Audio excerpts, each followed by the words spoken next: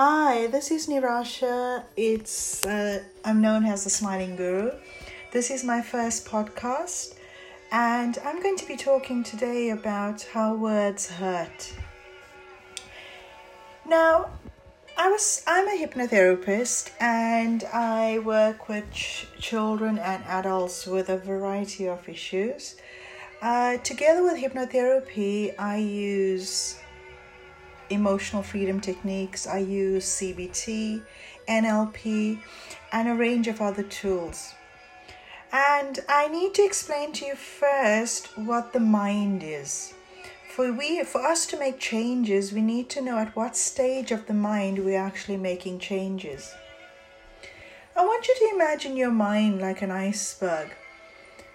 The third that you see above the water is actually your conscious mind. And what you see below the water, the 2/3, is actually your subconscious. And the one right below the subconscious is actually your unconscious mind. Now, whatever we notice in the conscious state, if we allow it to affect us, and because we see it happening to us over and over, for example, if you have a fear of spiders, you notice that because you have this fear of spiders, you're consciously seeing these spiders, your body starts to react to the way you're feeling. So when this happens on more than one occasion, it starts to get saved in your subconscious mind. And as you know that when it becomes really, really bad, and every time you notice a spider or you just have to see a spider or somebody talks about it, you start to cringe. And this becomes a phobia. And this then gets saved into your unconscious mind. Now, the unconscious mind is the most powerful part of our mind. We use our conscious mind only 10%. Everything else, the other 90%, is basically your unconscious mind and your subconscious mind. Now, every single event that takes place in your life, every single experience that takes place in your life gets saved into your unconscious mind. So that is how powerful it is. So when we have old beliefs that are limiting us, when we have these past experiences from people that hasn't been very pleasant, these beliefs start to become part of us. Words like I can't, I'm silly, I'm stupid. These words are so debilitating. These words, because you've heard it said to you on numerous occasions, you start to believe that this is you. All the different things that people have said, when you were younger, when you were growing up, they say, you can't do it. You are useless. You cannot do mathematics. You cannot learn your times tables because you can't remember. Or you might have heard teachers at school saying, oh, you're a slow learner. And the more they tell you that you're a slow learner, what do you think is going to happen? You're going to start believing that. I'm going to tell you a little story of this 42-year-old patient of mine, Patty. She walked into my therapy room one day. Her shoulders were hunched. Her voice was quite deep with sadness. And she looked as if she was sinking in quicksand. If you've ever seen quicksand in a movie, you notice that when somebody is standing in quicksand, the more you try to move, the quicker it takes you down. The sand starts to gobble you up. I looked at her and I said, you know what? Why are you here? What made you actually pick up the phone and ask for help? Now, I'm quite good at reading people because I've been doing what I am doing for the last 14 years. And before the 14 years, I actually lived a life. And I lived a life where I started to learn about myself. I've been there, I've worn the t-shirt when it comes to emotional problems and holding on to past baggage. But this poor Patty, you could see that she was sinking, and she was sinking quickly. She had this blank look at me and she said that all her life, she's never had a happy moment. All her life, she's just had people tell her that she's useless. She can't do it. She will never be successful. Now, imagine being told this from a child.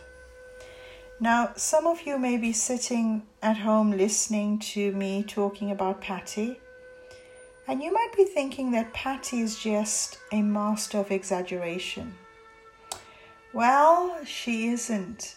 This is real. These feelings were real. The way she was feeling was real. And there's some of you know exactly what Patty was going through because you might have experienced it. She went on telling me how dreadful her life was and how she felt like a failure.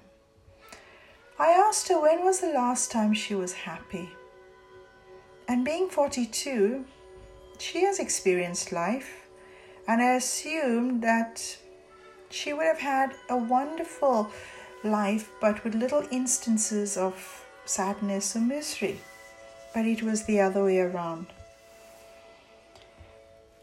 She took me back to the times when she was about 4 or 5 years old. She lost her dad and she was living with her mum. Now her mum was going through her own emotional baggage because she's lost somebody that was her soulmate. So her mum was going through this period of mourning, and to her she feels as if her mum has never moved on. But during that time, while mum was actually dealing with her mourning of the loss of her loved one, she started to take out this frustration on poor Patty.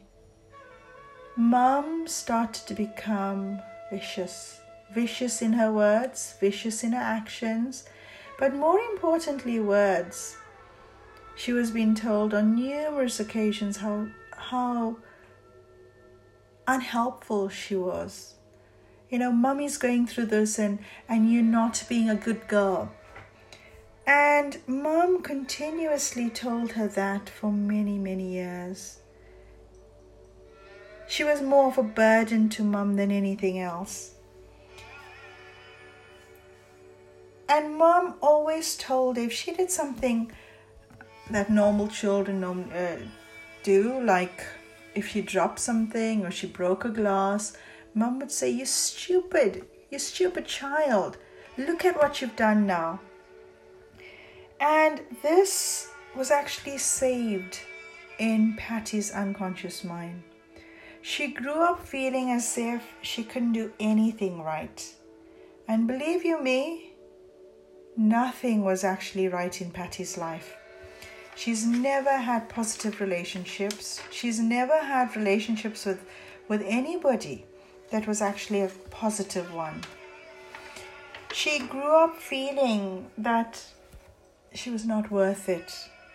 She grew up feeling like a failure.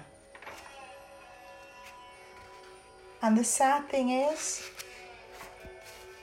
that because mum was in an unhappy place, and she was becoming a miserable person, her negativity started to destroy any chances Patty had of succeeding in life.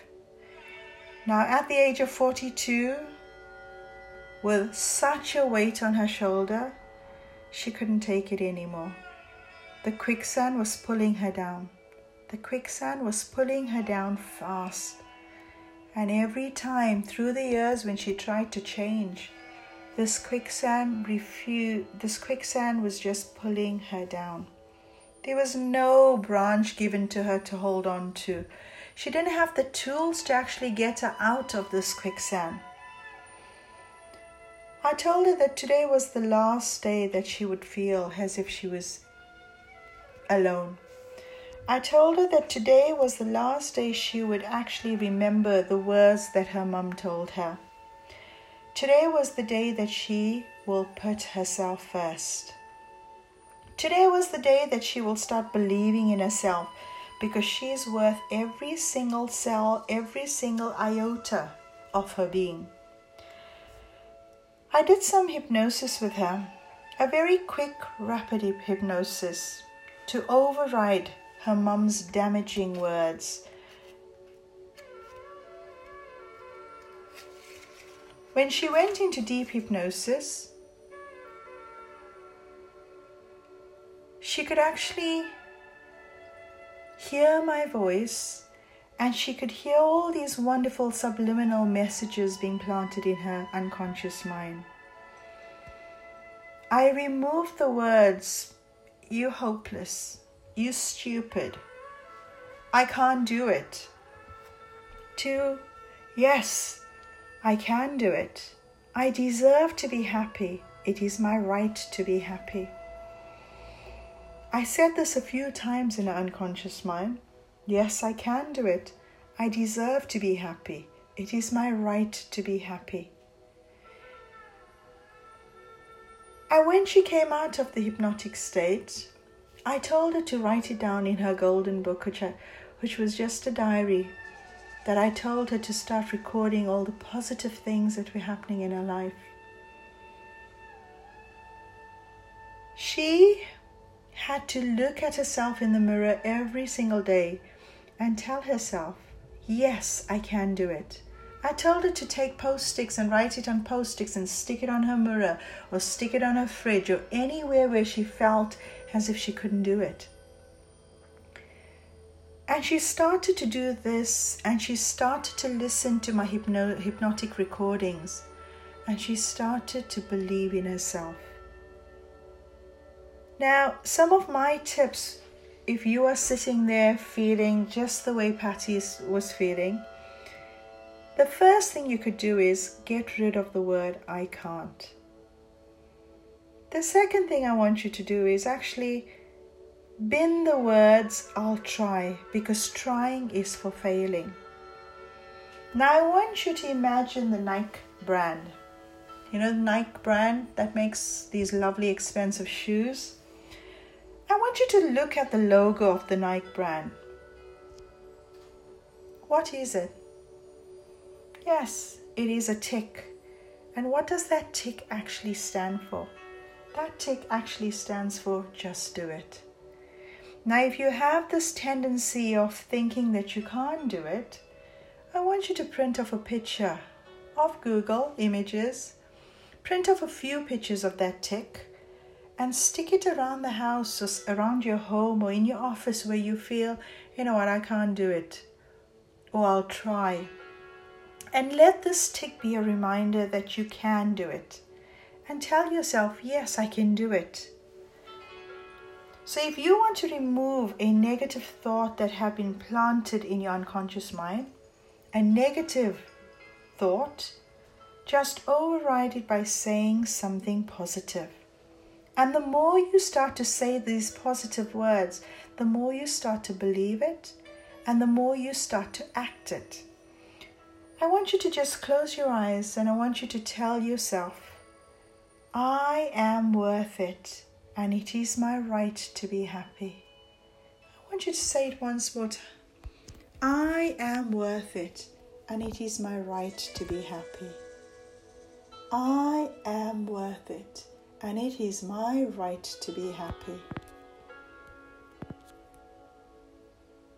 Now open your eyes. Notice that you already will start to feel different. I want you to remember that words can hurt, but you can override those words with something positive. Because you're worth it. Thank you for listening to this podcast. Most people call me the Smiling Guru because I love to work with my patients and teach them with a smile and with lots and lots of love. And have a wonderful day. Be happy and stay tuned for more podcasts. please like my page, Just Simply Change, on Facebook, and have a look at my website. It tells you a whole range of things that I do. So watch this space. Keep smiling from the Smiling Guru. Bye.